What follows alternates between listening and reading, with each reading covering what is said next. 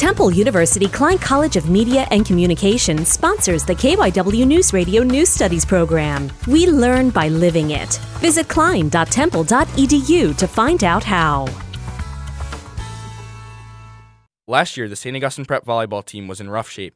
They were coming off of a losing season and didn't have a coach a month before the season began. Then, guidance counselor Ms. Corey Adamucci stepped up to the challenge. A first-time coach, she learned the intricacies of the game side by side with the team. Junior Luke Tampolini called her a great motivator. Hermit's volleyball hasn't been good historically, but Ms. Adamucci has changed their fortunes. It was really, really fun to watch the guys have fun and still get to be successful. And it just made me want to come out and win even more games this season. The Hermits will be back in action this spring. From St. Augustine Prep, I'm Peter Burns.